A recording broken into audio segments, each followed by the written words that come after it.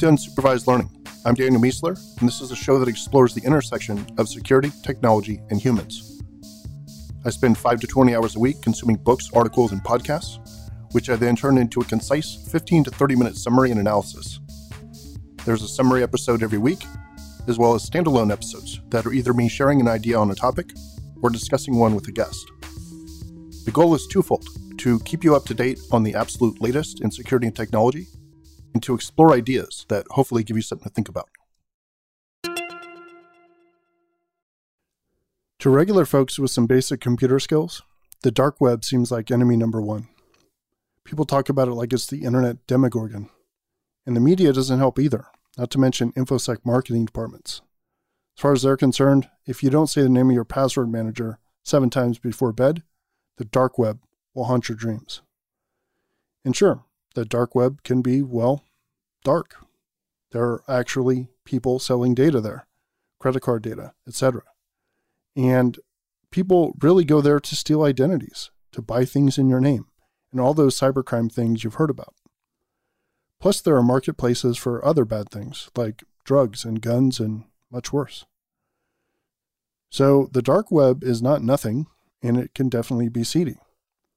But for me, and most of the other cybersecurity professionals that I know, the dark web is insignificant compared to its corporate counterparts.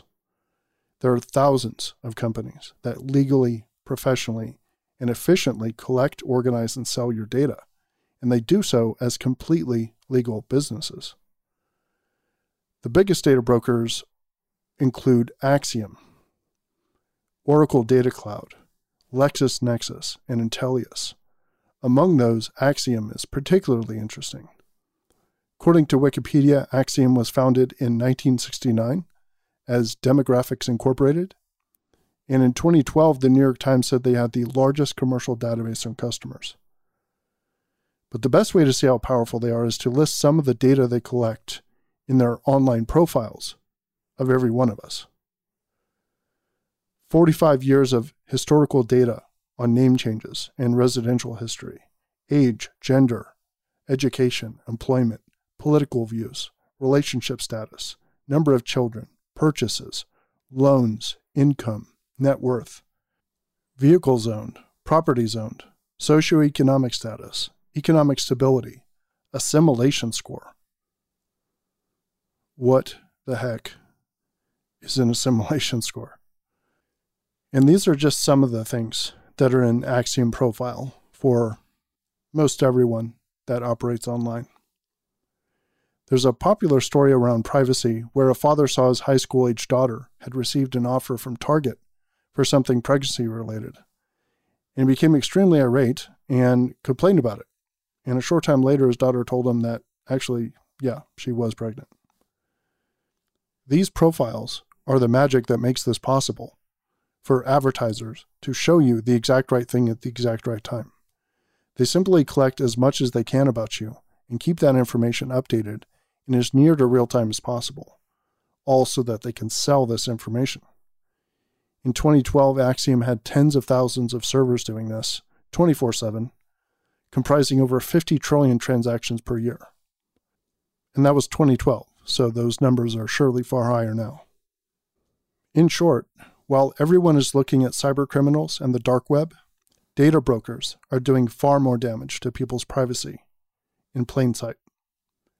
And to be clear, I'm not saying every iteration of collecting and selling data is bad, always and forever. It's pretty cool to have high-quality ads when you want them, i.e. ads that are customized for your preferences. It's part of a future promise of having the world tailored for us. That's all great and positive and optimistic. We could imagine an implementation of these technologies that was benign or even beneficial, where people would know the privacy trade-offs involved, and they would be making these decisions transparently from a position of knowledge. But we are not in that timeline right now, not even close. Right now, people don't know that this is happening. They think the real danger to their privacy comes from hackers in basements, when it actually comes from big companies with parking lots, coffee budgets, and health benefits for their employees. As I wrote about recently, any tool can become a weapon. And right now, that tool is personalization. The answer is not to proclaim that personalization is always bad, but that its weaponization is, especially when most of the public is completely unaware. Fixing this has to start with awareness of these companies and the trade-offs we're making by letting them operate without oversight. And if you're interested in seeing what these data brokers have on you, or asking them to stop tracking you, you can do that with a few internet searches. I hope this has been helpful. All right, thanks for listening to this episode of Unsupervised Learning. I believe inserted ads are not just annoying, but that their business model is toxic to content creation. So if you enjoy the show, please consider supporting it directly for just $5 a month or $50 a year, which is 2 months for free. UL members get the newsletter every week instead of just twice a month. They get access to the archives. They get access to the UL Slack community, where we share ideas and links about the topics we discuss here. And they also get access to the UL Book Club, where we pick a book a month and talk about it live as a group. To become a member, just head over to danielmisro.com/subscribe. And thank you so much to everyone who's already done so. Each of you is participating in the direct model of creator support that is helping this show survive and grow. And I greatly appreciate you. We'll see you next time.